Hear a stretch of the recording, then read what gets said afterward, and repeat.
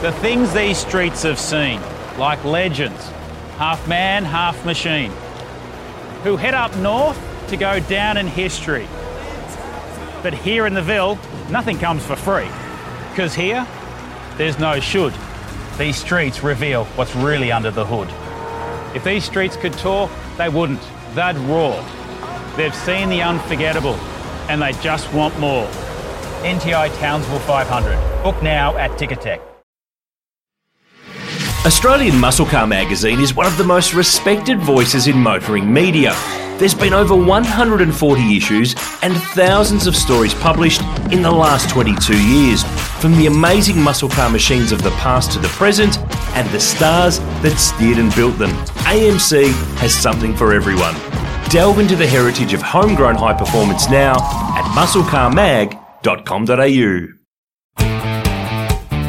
Hi everyone, Aaron Noonan here. Welcome to the V8 Sleuth podcast powered by Timken, a world leader in engineered bearings and mechanical power transmission products and services. Now my guest on the podcast this week is the four-time Bathurst winner, the king of Pukekohe, the all-round nice guy and patient. Well, he was patient with me because we asked lots of questions. Greg Murphy. Now, part two of the pod, we cover lots and lots more stuff. We talk about the Spider-Man Bathurst Kmart program. We talk about the 2004 Gold Coast press conference where he and Marcus Ambrose asked more questions of one another than any media probably did that day. Winning the 24-hour Bathurst race in Peterborough 05 Monaro.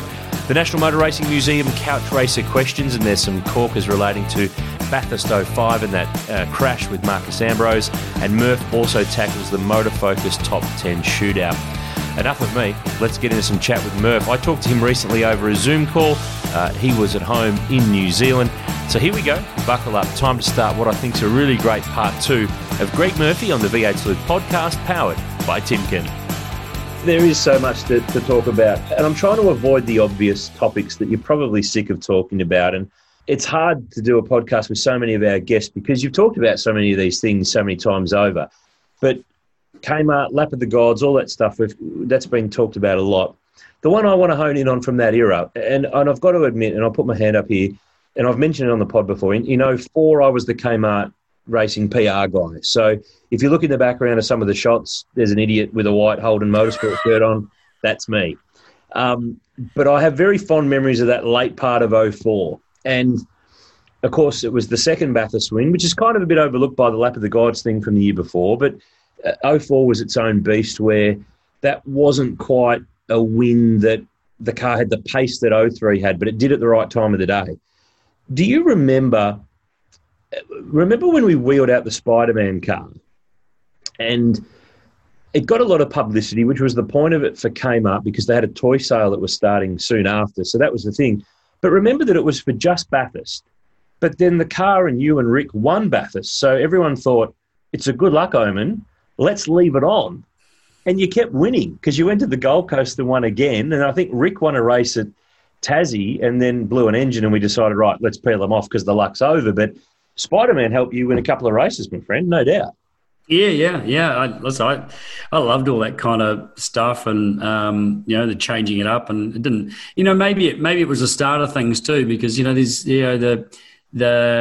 it wasn't big back then that people did different liveries and shifted them around the place. And, it was like when you rolled it out at the beginning of the year, that's pretty much how it stayed. And I think even from memory, I think the boys were like, oh, God, we can change the livery. Oh, what a pain in the ass that is. I mean, it was all a bit funny. It's become a pretty the norm these days for liveries to change race by race. But, it was cool having, memories like that and attachments to those little stories. They were, Kmart were a great sponsor. They were bloody good back in the days, and we were fortunate to have them. Obviously, they finished up at the end of 2004. Things changed there, and it was all over. But they certainly got their lion's share of coverage and recognition through the period that we were lucky enough to have them at TWR, Kelly Racing, whatever it was called through that period. It went through a few different name changes. It was a feisty little period there too because the competition between Kmart and Stone Brothers was pretty solid there, particularly late in 04. And that delivered us the best ever press conference on the Gold Coast. where you took over interviewing Marcus, and it turned into this rumble that there was background to it, though, that I think a lot of people forget from the day before, when he accused Rick of brake testing him or holding him up in the race, because Rick had an incident on the first lap of the Saturday race, I think with Russell Ingall at the chicane, got a penalty, came back out just in front of Marcus leading. I think you were running second, and he couldn't get past Rick the whole way, and he brake tested him on the run over the line at the end of the race, and it turned into, there's some video there of the aftermath, and you're pointing and shouting, and Marcus is spitting a few out, and he's giving one to Rick, and I'm in the background, and I'm getting phone calls from Murray Lomax at Channel 10 to make sure that Rick's interviewed and not pull him away. And it was really festering up, and it started that day, but the press conference was actually the following day. What do you remember about all that? And did you go in with a plan to stick a couple into Marcus while you were there, or did it just come up as it started? No. Actually, you've got me, because I would have said that it was actually the same day. So it was actually the next day, was it? It was on the Sunday, yeah. Yeah, right, okay. So, and it was actually Rick was behind Marcus. It was. That's right. He followed him the whole way. That's right. Yeah, he followed him. Yeah, that's right. Which was even more strange, because all he did was sit there behind him and run the same pace, and for however many laps it was. But, Marcus had a bit of a gap. I couldn't really do much about it. It was just the speed that we were doing, and Rick wasn't impeding me. From memory, there was nothing like get out of the way or whatever.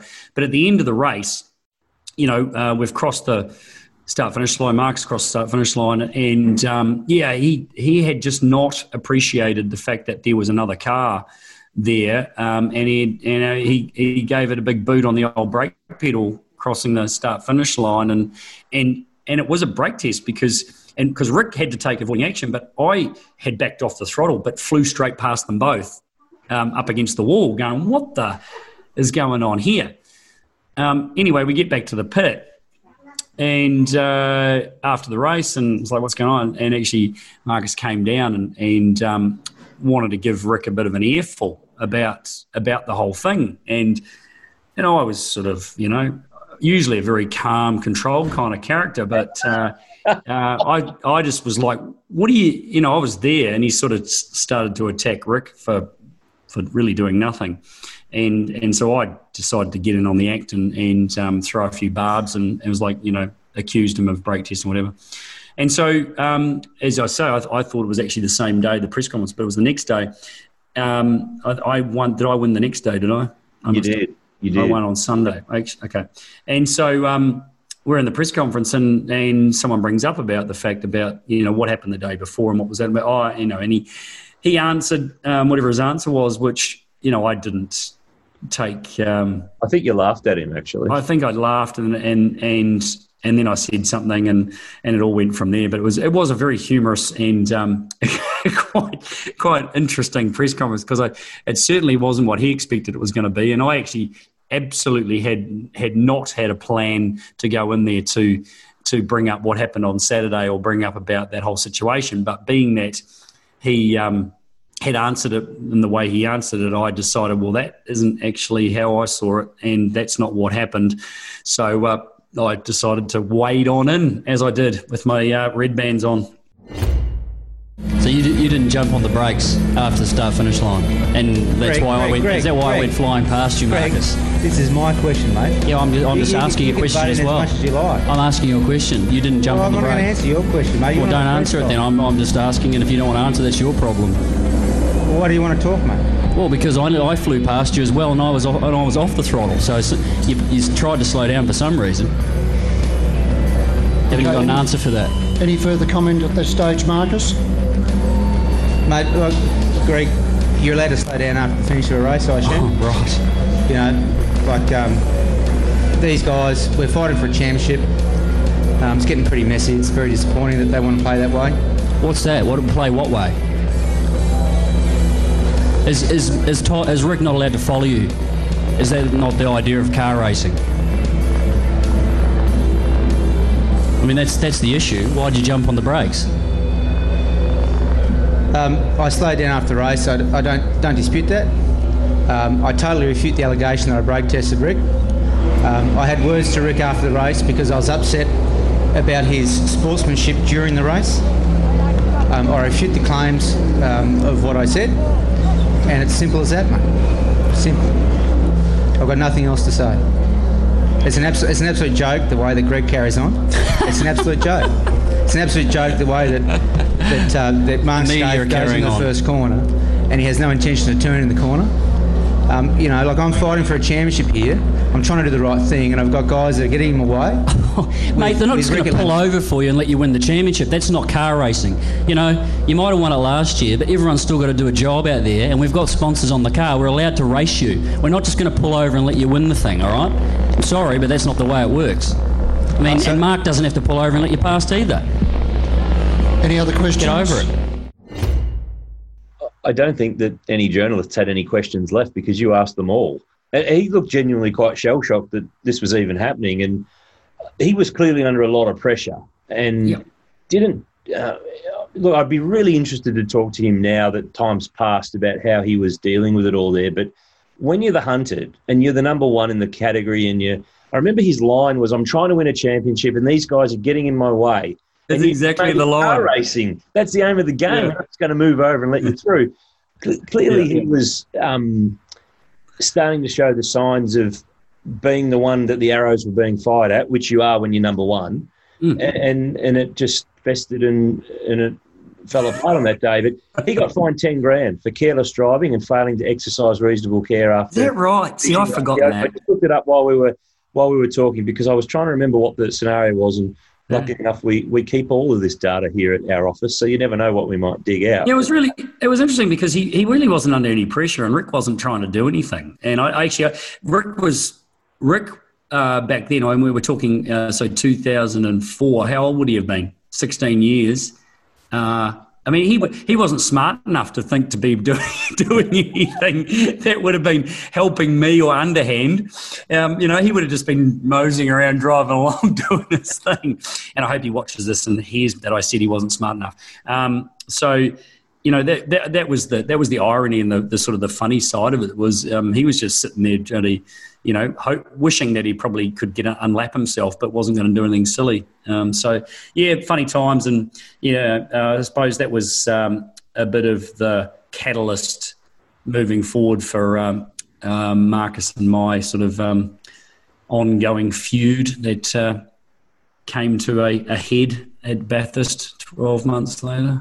There's a question about that in our Couch Racer Questions segment of the podcast where, with thanks to the National Motor Racing Museum at Mount Panorama, fans have sent in some questions, and there is an interesting Bathurst 05 question that we'll launch a little bit later. By that stage, and we're jumping around all over the place, which is what we do on this podcast anyway, but you were leaving. You decided to depart Kmart Racing to go to PWR for 05. Rob Crawford was leaving and then didn't leave. When did you make the call to leave, and is it the biggest regret? I know you can only make decisions based on the available info at the time. You can never predict what's going to happen with anything in racing or life, as this year probably proves to everybody. When did you make the call to leave, and how did that all unfold, and did you regret looking back on what that team that came up became versus the team that you ended up going with? And it was a bit of a struggle to get you back to a race and championship challenging situation after that. Well, I never did I? After that decision to leave Kmart and leave, the Kelly Racing / what was it, Walkinshaw / sort of arrangement there. And when did it come about? I'm trying to think. I'm not sure how late in 2004 discussions started, but I got contacted by Mark Roworth, who was the commercial guy at PWR, and it was floated, and about me doing that, and obviously Jason Bright was leaving, and the performance there of those guys was pretty strong. I mean, they had the same cars effectively as what I had. So that was a big tick. It was like, I'm going to go and east another team, but drive a car that's very similar, if not pretty much exactly the same. They were a customer car from TWR, and their offerings were good. The sponsor, obviously, Super Cheap, was good. I think at the time I may have already been aware that maybe Kmart weren't continuing as well. I'm not sure. But it sort of stacked up, and Phil Keed was there as well. And that was something that was really important to me, that he was going to be there. That's something that did change, which threw a spanner in the works big time, because, I was really confident heading there that he was going to be part of it. And I was, wasn't led to believe it was, that was one of my questions. Like, is Phil staying? Because that was such an integral part of making the decision. And I was told, yes, he's staying, definitely. And unfortunately, I got let down by that, which was, I don't know why, what happened there. I can't remember what he decided to do. Maybe it was because he found out I was going to be there. I don't know. But he left. With Bridie, though. So he went to FPR with him is probably the bit that would the puzzle there. Yeah. Yeah, so they had a good relationship, but I was told that he wasn't going to be leaving; he was going to be staying. So that was a big part of the decision-making process of going there, and they were doing a good job. They had big plans, and again, it's one of those things you're given information, and hey, it's not like the first year was terrible. We had some great results, amazing, really cool results. It was fantastic, but we fell into a real big hole for a long while when the decision was made to go away from the supply of engines from TWR and go to Perkins Engineering supplied power plants, and that seemed like it should be quite a straightforward exercise, but it turned things upside down big time, and we lost pretty much all our momentum. We gathered some of it back, but we never really recovered from that fully. And then 2006, the team didn't start very well, and never and just got worse all the way through. And then subsequently at the end of 06, so Keys was very good enough to let me leave, pull out of my contract, and head off to Tasman. So you had another year to go on that deal there. Yeah.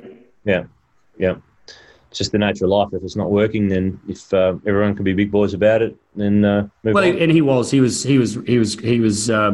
professional and straightforward enough about it. And I'm not really sure what again why it all went upside down there. It just didn't, things just didn't happen in 2006 the way they were intended, and we really struggled for whatever reasons. Our race cars at the end of the day. Supercars in Sydney, racing all weekend long, shifting from day into dusk, into darkness. Lights on, because in Sydney, we ignite the night. We are go to light up our Sydney sky. You don't want to miss this. Panasonic Air Conditioning Sydney Super Night, 19 to 21 July. Book now at Ticketek. Supercars, unforgettable. Apologies for jumping around on the timeline, but a couple of other little things I wanted to touch on. Earlier this year, before the world went weird, and you did get to drive some race cars, you got reunited with the Bathurst 24-hour winning Monaro, the Nations Cup 7-litre 427 car, the red car that you won with Brock and Todd Kelly and Jason Bright in. It's owned by a private collector now. It's had a few owners since it was a GRM race car from back in the day. Tell me about the memory, because that was only, a month after you'd done the Lap of the Gods, won the Bathurst 1000, were challenging for the Supercars Championship, and then you win the Bathurst 24-hour. So it's a pretty big month or two that you had going late in that year. But tell me about the car, tell me about driving it again, and tell me about the whole program there to go and do that race and win it. Yeah, that was mega. Obviously, the guys had won it in the yellow car 12 months earlier, the 24-hour race, and then word started to get around. They were going to run another one in 2003, and Nathan Pretty was involved in that, and then Brock was going to drive the other car, and then the whole process just all came together. Holden wanted to fill the second car for the 24-hour with blokes, and we were all contracted and obviously ready and willing.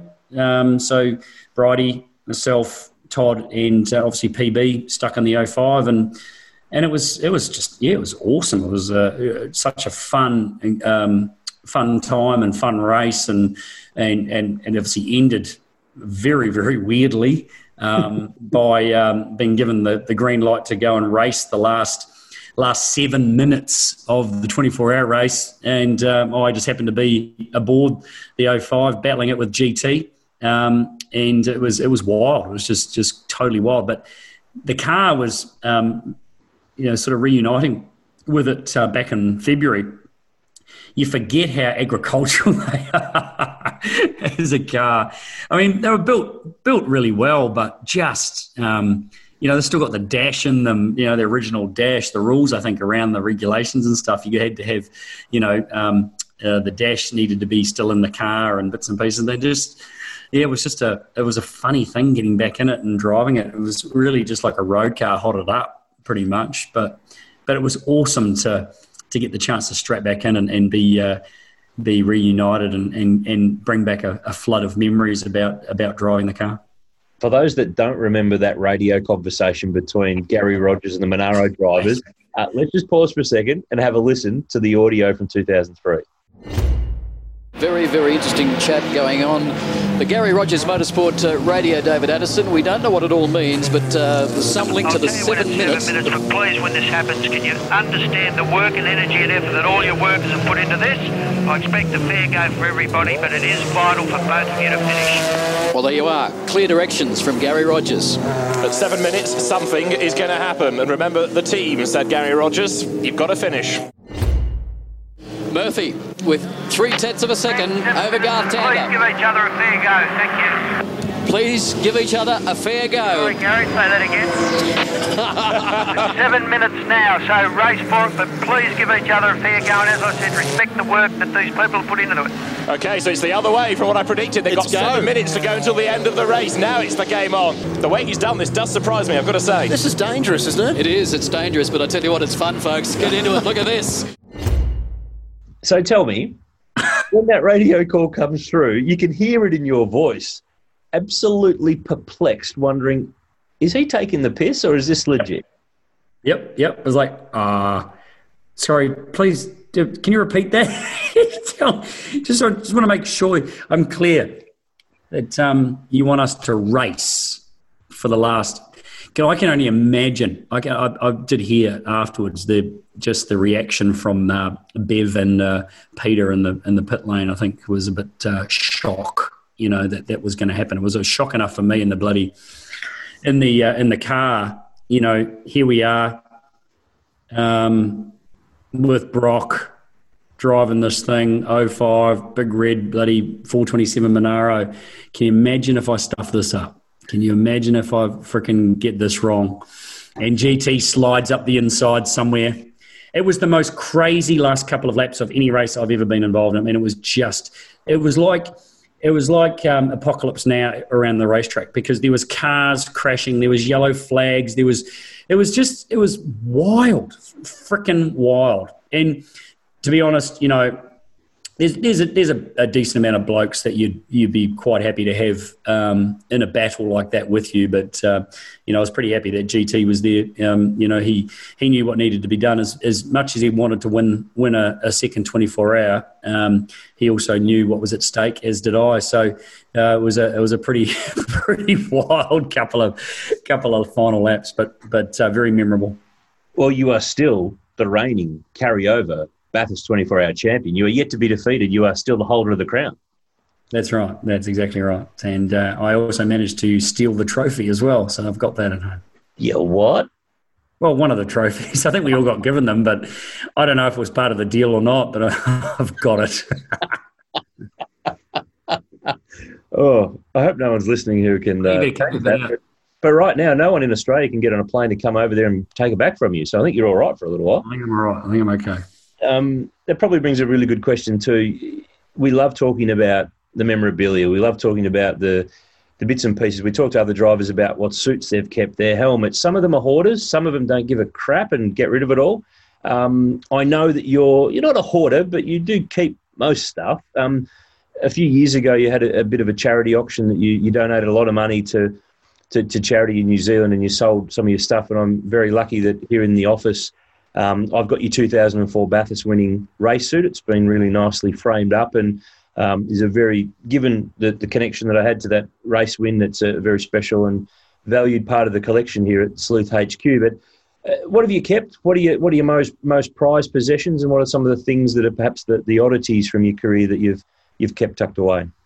Yeah, it was a really weird one. Just sort of going back a step there when you're talking about the auction that I had. I mean, I had pretty much everything. I used to give a lot of team gear away, sign it, for charities, that kind of stuff. And over the years, people that have supported me, I've given helmets to. I've also I auctioned a few off, sold a few for charity as well. So, it's one of those things, when you start adding up the gear and, race suits and a lot of the contracts, all the deals that I had done, you got to keep one of the suits at the end of the season. And generally, you used to have 2 suits for the year that you'd wear, a couple of helmets, that kind of stuff. But you do start to collect it, and it starts to take up a lot of space. And it's one of those things, I never was going to have a room somewhere where I was going to have it all hanging up or that kind of. I mean, you can imagine the cost. What the cost is like trying to frame a suit,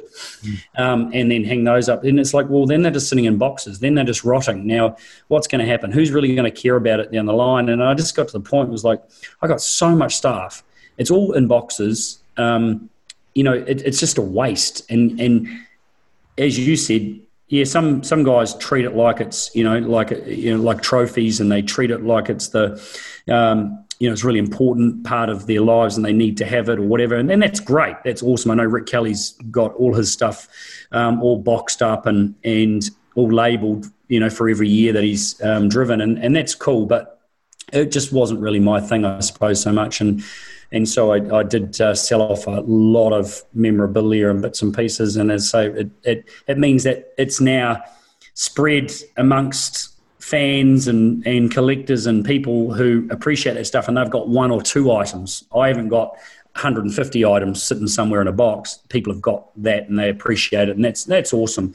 And I'm pretty happy that's the way it turned out. As far as what I've still got, that is... reference to my career. I've still got a bunch of helmets, not as many as I probably now. If I had could go back in time, something I would keep is probably helmets, to be honest. And I know there's a lot floating around out there, and again that's cool. So I've got a few helmets that I've kept. Trophies, the main trophies that I've got are Bathurst trophies. They take pride of place. One thing that I did get replicas of, because race teams, pay the bills, so they get to keep most of the trophies or the originals. One thing I did do is get replicas made of all the surfboards that I won at the Gold Coast, because I just thought that they were just a real colourful, really cool piece to have hanging on walls. So I've got those in a shed. But other than that, that's pretty much it. Heaps of photographs, heaps of that kind of stuff. A lot of the stuff that I really do like is the work that people have done, the drawings of race cars. Not so much the photos, but illustrations of race cars and stuff. So I've got a bit of that stuff lying around the place. But I did empty it out a few years ago and got rid of a lot of things. I remember that there was a Kiwi artist, Don Packwood, who did a beautiful painting of your lap. Hammer code, and you've got the original, and there were prints done there. It's a beautiful piece. It's a nice little segue in, but is that the car that and I know big expense to own an old race car, storage, keeping it running, all that sort of stuff, but if all of that stuff wasn't a factor, is that the car that you would, one car from your career that you'd like to keep or have under your turnkey? Yeah, absolutely. Not too much shock and horror in me saying that. It is, and the rebuild and the of that car was done, at our workshop in where were we? Dandenong there when Tasman was operating. So John Anderson bought the the car and then had it converted back to basically as it was in 2003, even with its the shock towers still in place, even though it had been converted to a double A-arm car. It still had the shock towers because it was a bit of a hybrid at the time. And George Smith from Dencar, who was the bloke, one of the blokes, along with Dennis, who did all the work back in the day, went in and rebuilt that car back to its former glory. So, a great piece of history, and obviously special to me and special to a lot of people. But, that car is currently, I think still up for sale. I think it's at Bathurst Museum at the moment. And I was really lucky once it did get finished to actually do a couple of laps at Bathurst in the 50th anniversary event. And I tell you, mate, stepping back in and climbing back in that car, H-pattern, the simplicity of it all, and driving around that racetrack, oh my God. I mean, I would love out of any race car at all to spend some more time aboard that vehicle, and because it was an amazing period of my career, and it does hold some special memories, of course. Special memories for so many people that I don't think, no matter what speeds are achieved in the future, whether they're seconds faster, which they are now, the momentum of that day will never be changed. So it's one that we get. I mean, we cover the history of the cars as a big part of what we do, and it's one of the most asked about cars that we get from any of the fans out there, and I think that's going to be the case for a very, very long time to come. One car or two cars that aren't. I've got a model of it. I've got a model. Well, that's a start. It's and they're worth more than what they should be too. They are. They've gone up in value since they came out back in 2003. That's for sure. By the way, we do a model car podcast, the Motofocus Model Car Podcast. So we might have to talk about Murph cars on the second-hand market for an upcoming episode of all the cars you should have bought but you didn't buy that are now worth 10 times what they were when you... That's right. Bought. Hey, did you keep your trophies from your Bathurst class wins, the Vectra and the Astra? Do you remember winning the Astra? Oh, my God. Did we get given trophies? I don't know. Someone probably swiped them. Yeah, I think they'll be on a mantle somewhere they'll be in a box somewhere, probably floating around Rob Crawford's place or something. I don't know. They'll be, who knows? Shit. I don't think I oversaw them. Funny, how funny. I forgot about that. I think we slipped a couple of those photos into our new Holden book, Racing the Line, Illustrated History of Holden in Motorsport, which you do feature quite a bit in across the journey, and there's a little bit of Vectra and Astra action there for the small car production car. How about my teammate? How about my larger-than-life teammate at the time? Which one? Sam. Oh, Sammy Newman. That's right. Yeah. So it was 1 year you and Rich. This was the GTP 3 hour on the Saturday afternoon. So GTP 3 hour sounds so good. In a Vectra. Yeah. Which I reckon was probably flat out breaking 3 minutes around the mountain, would it not be? Oh. On a good day. No, I think it might have only just, yeah. We'll get back to the podcast in just a moment, but I wanted to quickly tell you about our good friends at Timken, a world leader in engineered bearings and mechanical power transmission products and services. Now, you might know their name and you might recognise their logo, but did you know that Timken bearings are used in the centrepiece of one of the most stunning stadiums in the world of sport? The $2 billion, yes, billion-dollar Mercedes-Benz Stadium in Atlanta features a retractable roof that is a work of incredible engineering. It features 8 triangular roof panels, or petals as the designers call them, that slide open and close in the same way that a camera shutter does. Each petal weighs almost 500 metric tonnes, and when the roof is closed, each petal cantilevers over 60 metres from the outer edge of the stadium. Now, despite the weight, the size and the complexity of the design, the roof can be closed in just over 7 minutes and open in just over 8, with Timken's tapered roller bearings used to ensure each petal moves smoothly. The stadium's home to the Atlanta Falcons NFL team and the Atlanta United Major League Soccer team, and in 2019 it hosted the crown jewel of American football, the Super Bowl. We'll bring you more cool facts about Timken in each episode of the V8 Sleuth podcast through the course of the year. Now, it's back to the podcast. Hey, there's heaps to chat about. We'll keep zipping through it. There's probably an excuse to do another one somewhere down the track because there's plenty of things I've skipped across. What I don't want to skip across, though, are our National Motor Racing Museum couch racer questions where the fans have sent in a few questions. I'll bounce through them quickly. I talked about 05. There's a lot. In fact, more questions about Bathurst 05 than any other topic when we threw it out there a week or so ago. So 3 parts. Be nice. Part A, what did you and Ambrose actually say to one another? Can you give us the full version, and we'll bleep anything that is too fruity that needs to be bleeped? Oh, God. A lot of finger pointing, and it was along the lines of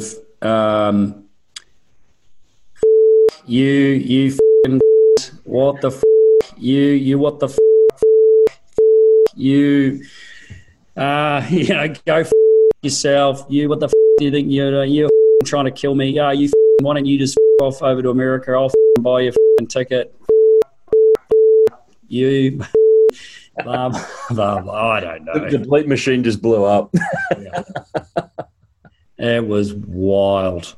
Absolutely wild. Far out. There's I tell you right now, if I knew what was going to happen, I would have actually not been as pig-headed to try and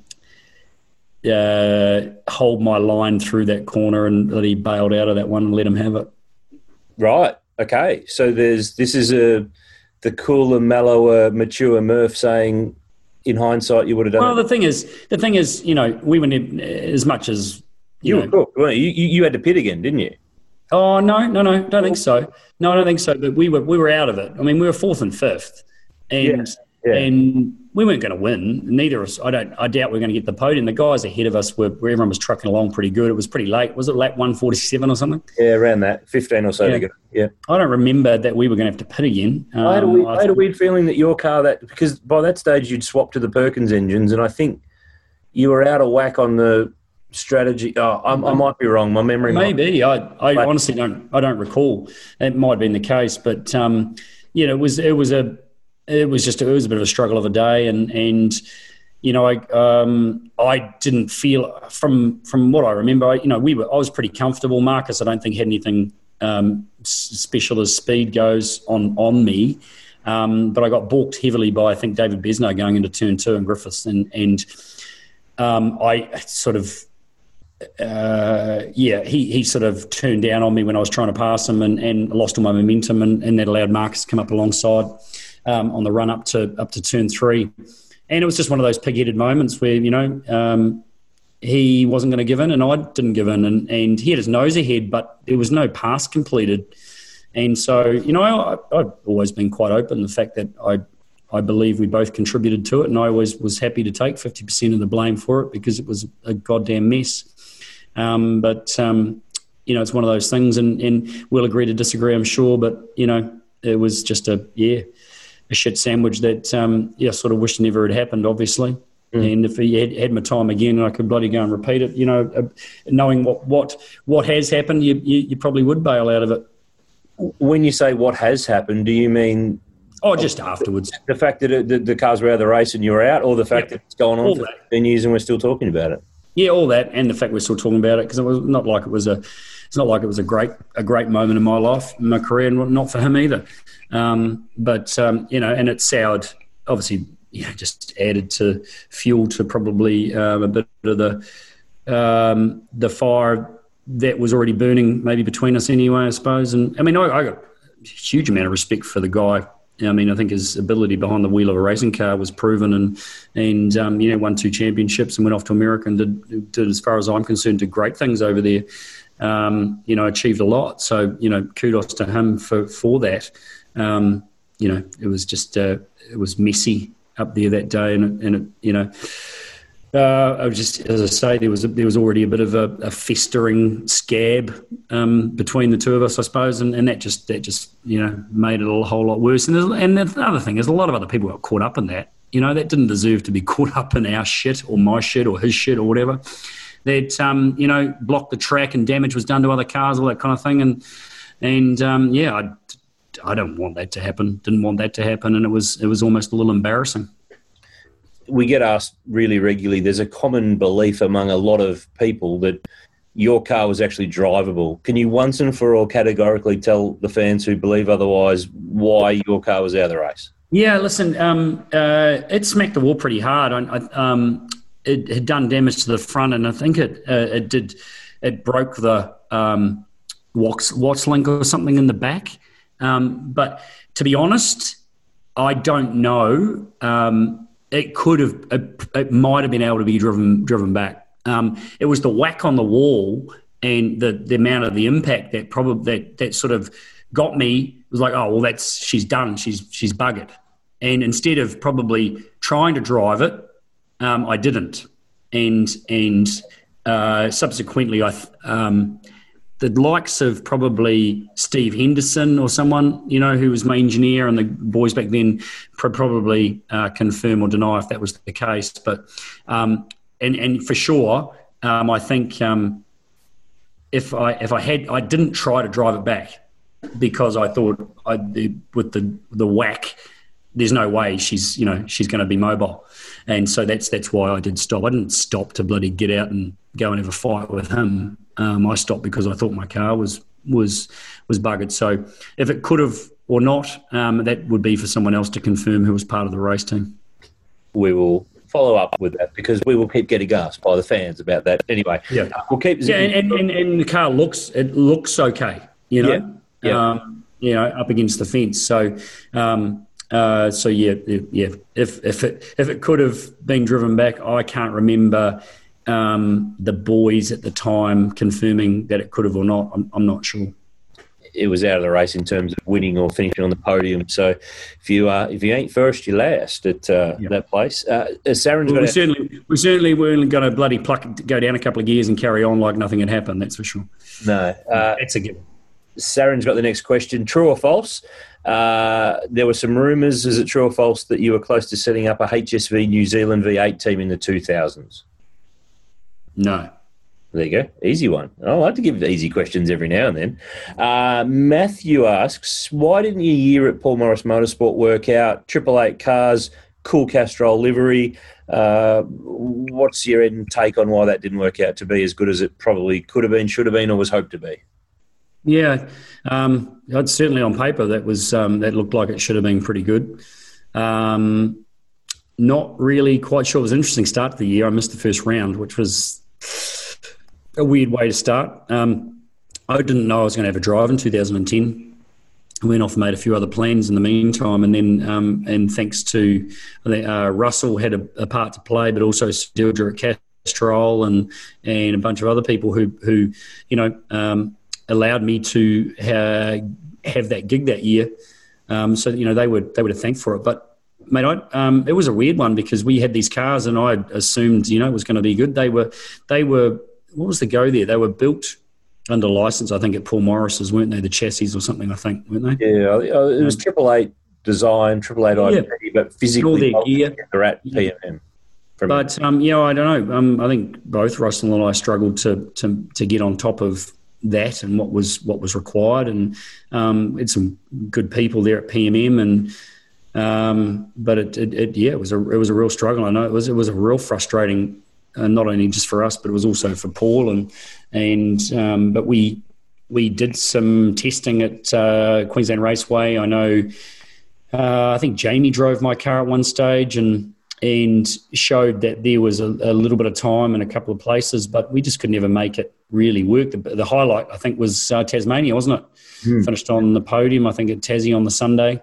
But other than that, it was pretty lackluster, and then basically by the end of the year, it had all sort of for me, it had gone very averagely, and it wasn't working out. And I can't even remember. It was 10 years ago exactly what caused it all to fall and for me to disappear. But I think Castrol also hadn't committed, maybe moving forward as well, and I think everyone just decided to go their separate ways. But yeah, it was tough. It was really hard.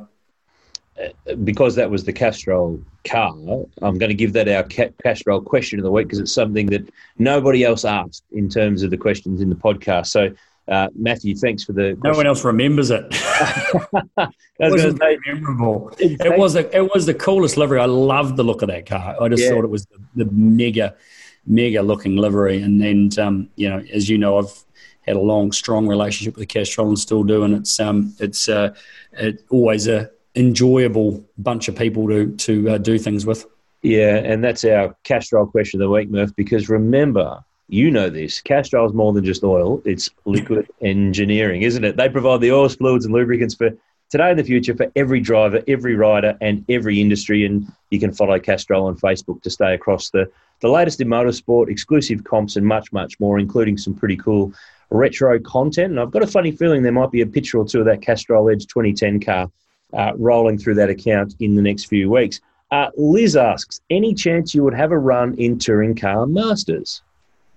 I've been asked that a bit actually, and there's been the odd sort of suggestion about it, but the commitment that requires for that as well is huge. I mean, the guys that are in that all the time are seriously committed and put a lot of effort into it, and living in New Zealand, it just doesn't really work. And then at the moment, also at the race meetings, I'm usually working, doing other things. There's a lot of clash going on there, and it's not something that I ever really had on my plan to do. Was to go down that path, and everyone's a little bit different. Some guys just love racing week in, week out and doing that kind of thing. I was always after different things, and that's why I did a bit of rallying, because it was just something on my bucket list that I wanted to do.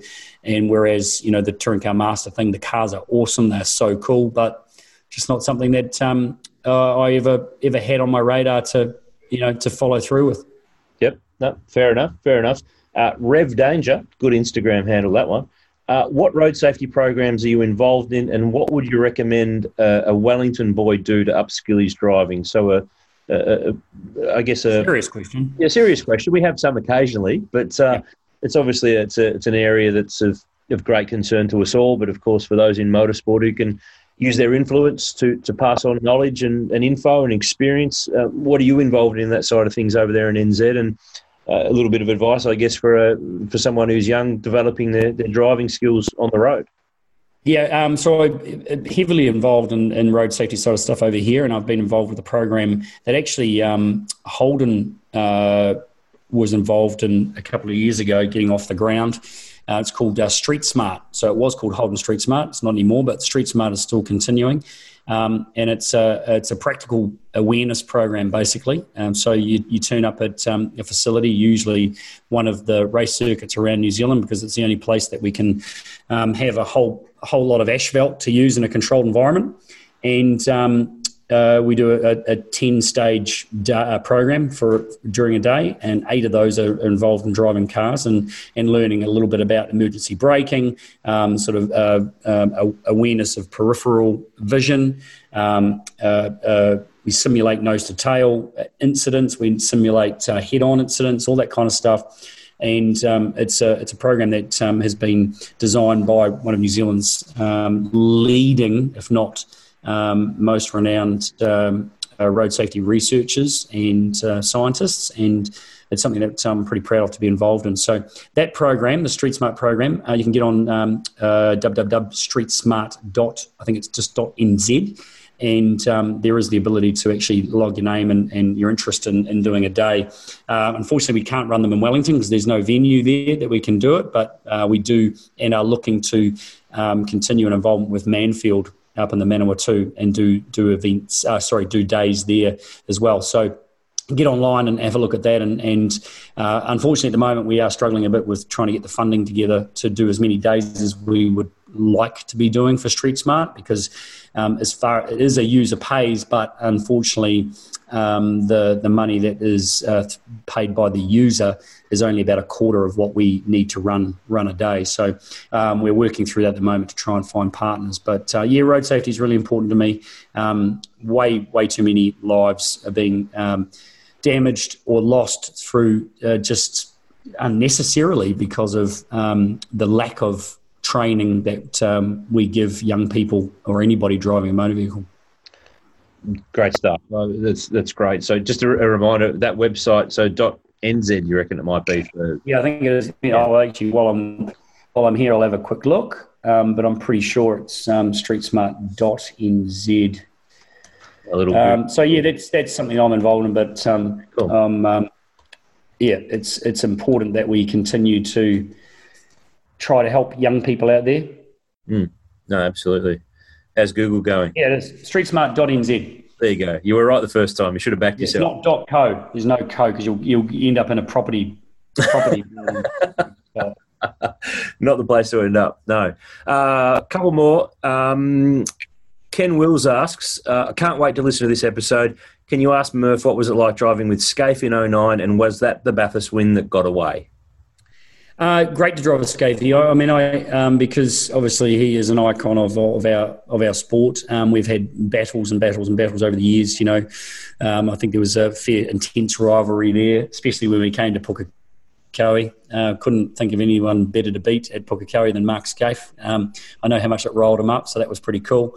But to end up sharing a car together was bloody awesome. And it did get away from us for sure, but it's one of those races where the safety car, just like it has done many, many times before, probably gave us a chance to be back in the race, and then it cruelly also took it away from us later in the race. So that is, and everyone's got stories, right? So I'm not going to say that that race was ours and it should have been ours or anything like that, but the facts are the facts, and we had positioned ourselves thanks to obviously a few things falling into our lap during the day after they'd also been taken away. It put us in a position to be at the front of the field. We were following Greg Ritter at the time, who was also on the same strategy as us, who also got screwed by that same safety car, but we had more fuel in our car than what he did. So our stop was always shorter. We had the pace of him, but our stop was going to be shorter and was going to bring us out in front with only a stint to go. And with the speed that the car was in the dry, I don't believe we would have got beaten. But it's the same story, and every driver, that I know, has probably got one where they can say a similar thing could have happened. So it is just what it is. But for a race that I didn't win, it was also one of the most rewarding. So to come from 13th with only a handful of laps remaining, or however many laps it was in that last stint, 13th, to come through and only be pipped by Lee Holdsworth by 0.0 something of a second at the finish line was actually one of the most enjoyable drives I've ever had. I thought you might say that, so I got this ready. In fact, actually, Will Dale, who produces our podcasts and co-hosts some of these episodes with me, You did get a record that day, but it's not a record you want. You've got a lot of great records, but you hold a record for the closest miss of a podium in Bathurst 1000 history because the margin was 0.0042. Was it really? That's all it was. There's a photo we've got here, and the checkered flag's waving, the Valvoline car's just about at the finish line, and I reckon if you measured it in an actual measurement, I'm sure you can figure it out from the mathematics, but it's in centimetres. It is almost too hard to pick the cars. If I didn't like Lee Holdsworth so much, if it was someone else, I probably would have punted them, to be honest. But he's such a good bloke. There was no way I could do that. Oh, you're too kind. You're too kind. You were mellowing in your older years. Another one here from a young lady on the Gold Coast. I think her name's Rihanna. Does he miss me or Larko more? Shit, that's actually probably the toughest question I've been given tonight, to be honest. Oh, which one? It's incredible, when you don't have it, how much you do miss the people that you spend so much time with, certainly on those weekends. And we've generated a pretty cool team there with Ree and Larko and Elaine there, and obviously AJ as well, and just everybody, all the people I work with and that are speaking in your ear, Emma and DT and Ange and Nathan and everybody else. It's just an amazing family, and right now it is very weird not being a part of it. So it's you get so used to it, and I can't believe it's 6 years of being in that role. Although this year I don't know if I can count as a full year, but it's amazing how quick it goes and the things that have happened. So which one do you miss more? Oh, Ree. All right. There we go. Hey, he got to name your dog, so he's already had a win. Chris Pegg asks, he took you around Albert Park and Phillip Island on parade laps in an orange Corvette some years ago. And he said, apart from a bit of insight on the braking markers and lines, but you mentioned that you had a Charger that you were restoring in NZ. And I remember that you talked about this with Rusty. So that's a fair while ago now, though. How's the Charger going? Is it finished? Where are you at with it? What's going on? It is not far off being finished. It's in America. It's at a company called Ring Brothers, who are one of America's top car builders, focusing on muscle cars, and amongst a few other things. But I went to SEMA in Vegas, 2014, I think it was, and saw a car that they launched at SEMA that year. It was called Recoil, which was a '66 Chevelle, and I fell in love with that car, and I was like, wow, that's amazing. And from that day on, they were on my radar as far as builders of cool cars. But it was only a couple of years ago that I actually contacted them and said, listen, I've got this car, thinking that they would just like laugh at me and say, oh, we're too busy, we've got better things to do. But they didn't. They said, we'd love your car, we'd love to see it over there, not knowing anything about me or who I was. They just, that's what we do. And so subsequently the car got sent to America, and it's been there since December 2018, I think it was. And it's nearly finished. It'll be finished probably by early next year, just working around their schedule at the moment, where they've got a few projects which has just pushed mine to the side a little bit. But it's painted, and it's on its feet, and it needs interior, and it needs a few other bits and pieces, but it is looking very good. And if anyone asks me for a photo, no, you're not going to get one.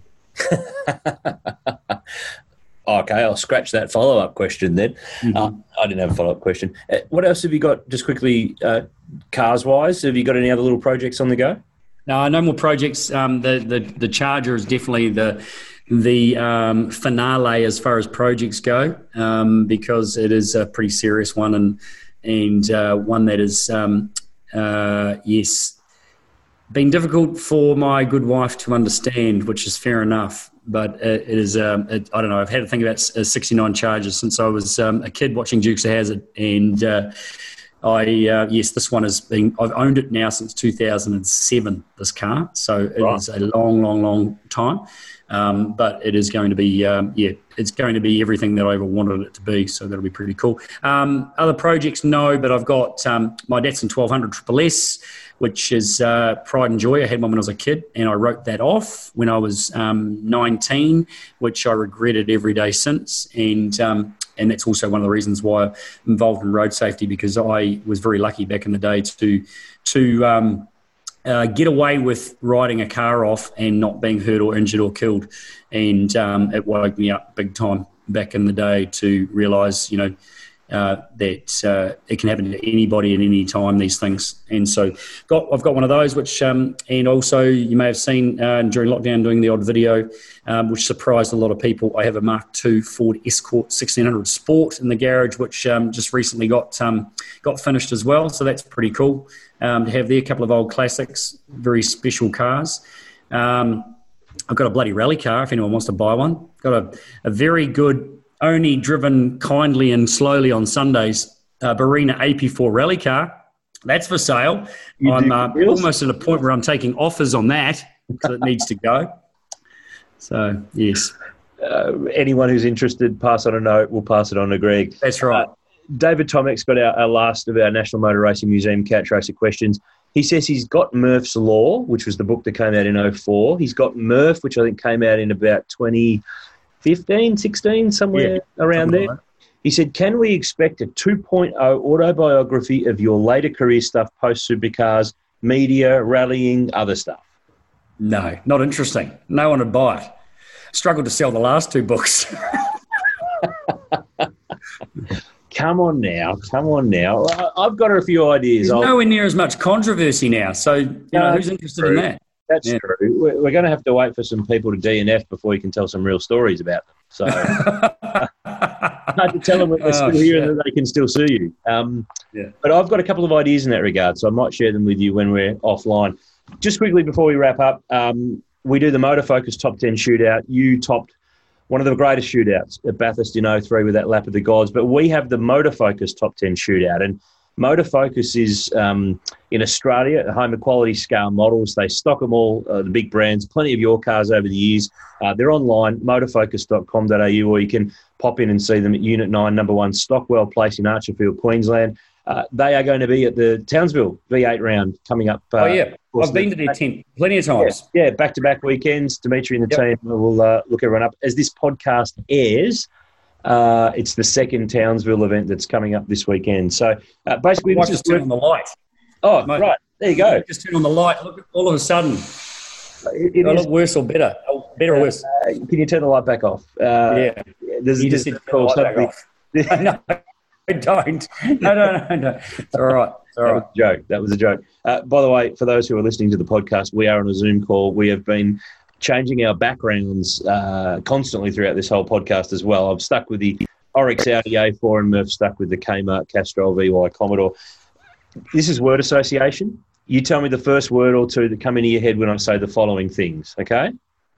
Oh, you're shaking your head and you got your hand in your... I hate these things. All right.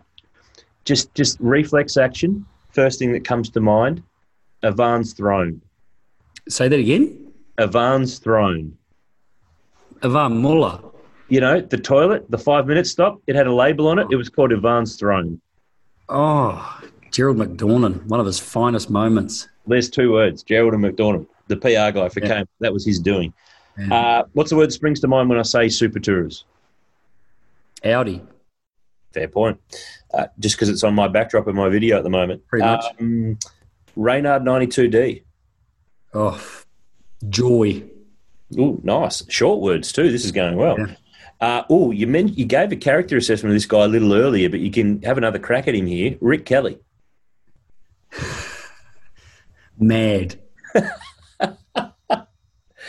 I think his son's... And more words, a great mate, great friend. Actually, quickly, his kid looks like he's taken over everybody's role in the pit lane in the last week or two with some of his work. I'm going to be out of a job for sure. He's been lightning, little Lex. One thing that occurred to me too, I ask everyone who's won a Bathurst what changed in their life, but just quickly, what's the bond between drivers who you go your separate ways after winning Bathurst to other teams? Some guys leave the sport, retire. Rick's still going.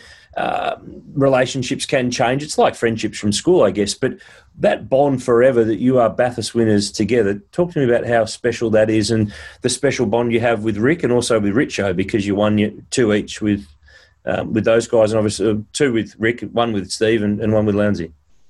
Yeah, I think...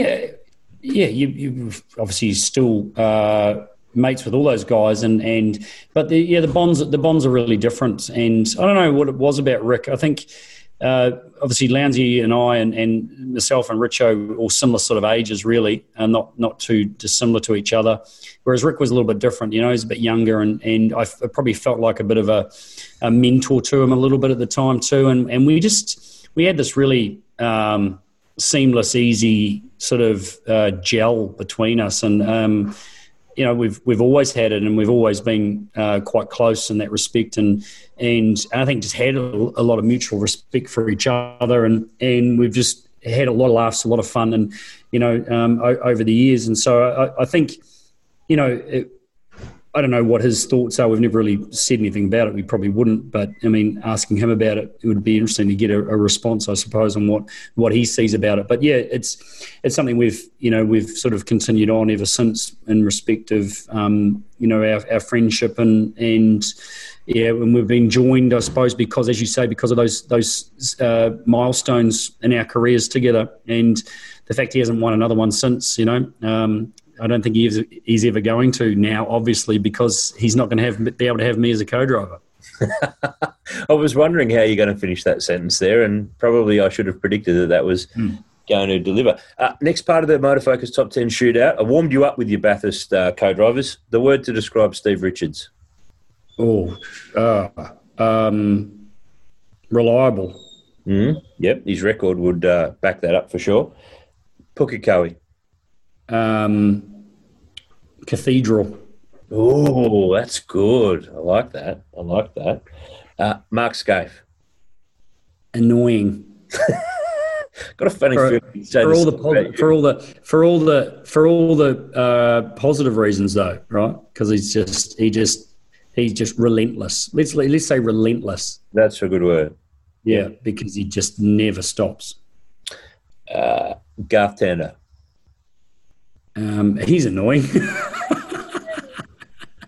You can't use the same thing twice. That's the rule. No, because Scaife's relentless. Tander's annoying because he's usually comes up with the smart ass comments on any Instagram post that I put up. But he's also what would we say? He's fast. Still is. 2 to go. Jim Richards. Icon. Oh, I thought you were going to say that. AIR punt victim is probably the word. That's right. That's exactly right. Wonder if he remembers that. Wonder if he's he's always held that as a grudge. I wonder. We'll check and report back to you down the track. Last one, Greg Rust.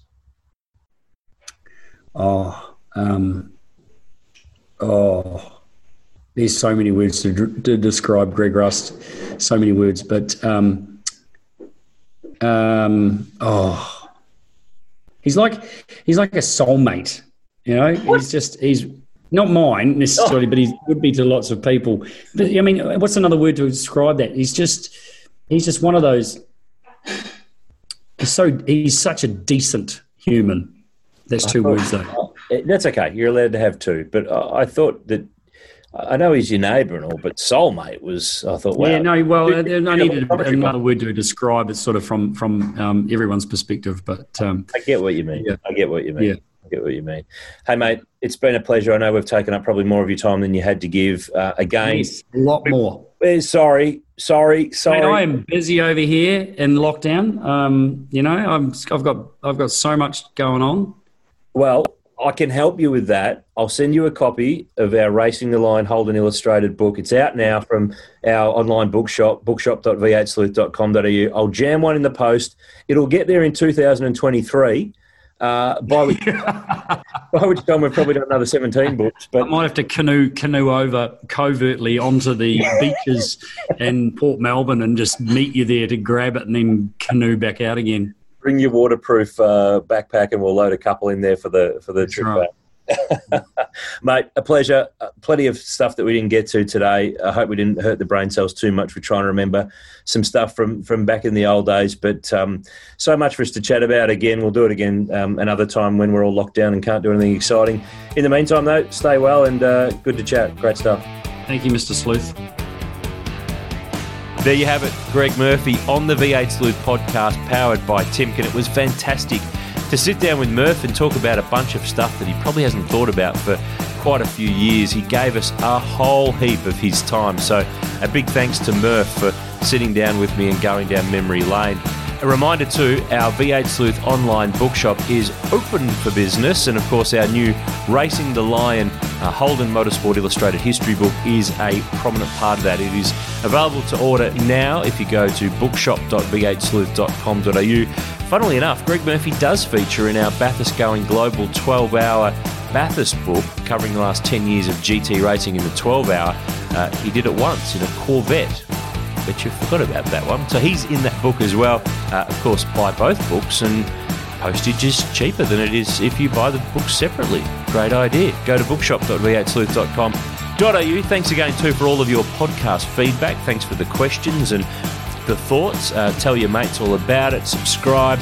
Send us a note through our V8 Sleuth website. We'd love to hear from you with any suggestions you've got for future episodes or people you might like us to sit down and have a chat to. We always love to hear from you. Of course, follow us in all the places as usual on social, in Facebook and Twitter and Instagram. And subscribe to our newsletter too through our website, v8sleuth.com.au. You'll get the latest and greatest of offers and products and news on the website as well. Anyway, that's Greg Murphy done on the V8 Sleuth podcast. Thanks for listening, and we'll join you again for another episode very soon of the V8 Sleuth podcast, powered by Timken. Supercars in Sydney, racing all weekend long, shifting from day into dusk, into darkness. Lights on, because in Sydney, we ignite the night. We are go to light up our Sydney sky. You don't want to miss this. Panasonic Air Conditioning Sydney Super Night, 19 to 21 July. Book now at Ticketek. Supercars, unforgettable. Australian Muscle Car Magazine is one of the most respected voices in motoring media. There's been over 140 issues and thousands of stories published in the last 22 years, from the amazing muscle car machines of the past to the present, and the stars that steered and built them. AMC has something for everyone. Delve into the heritage of homegrown high performance now at musclecarmag.com.au.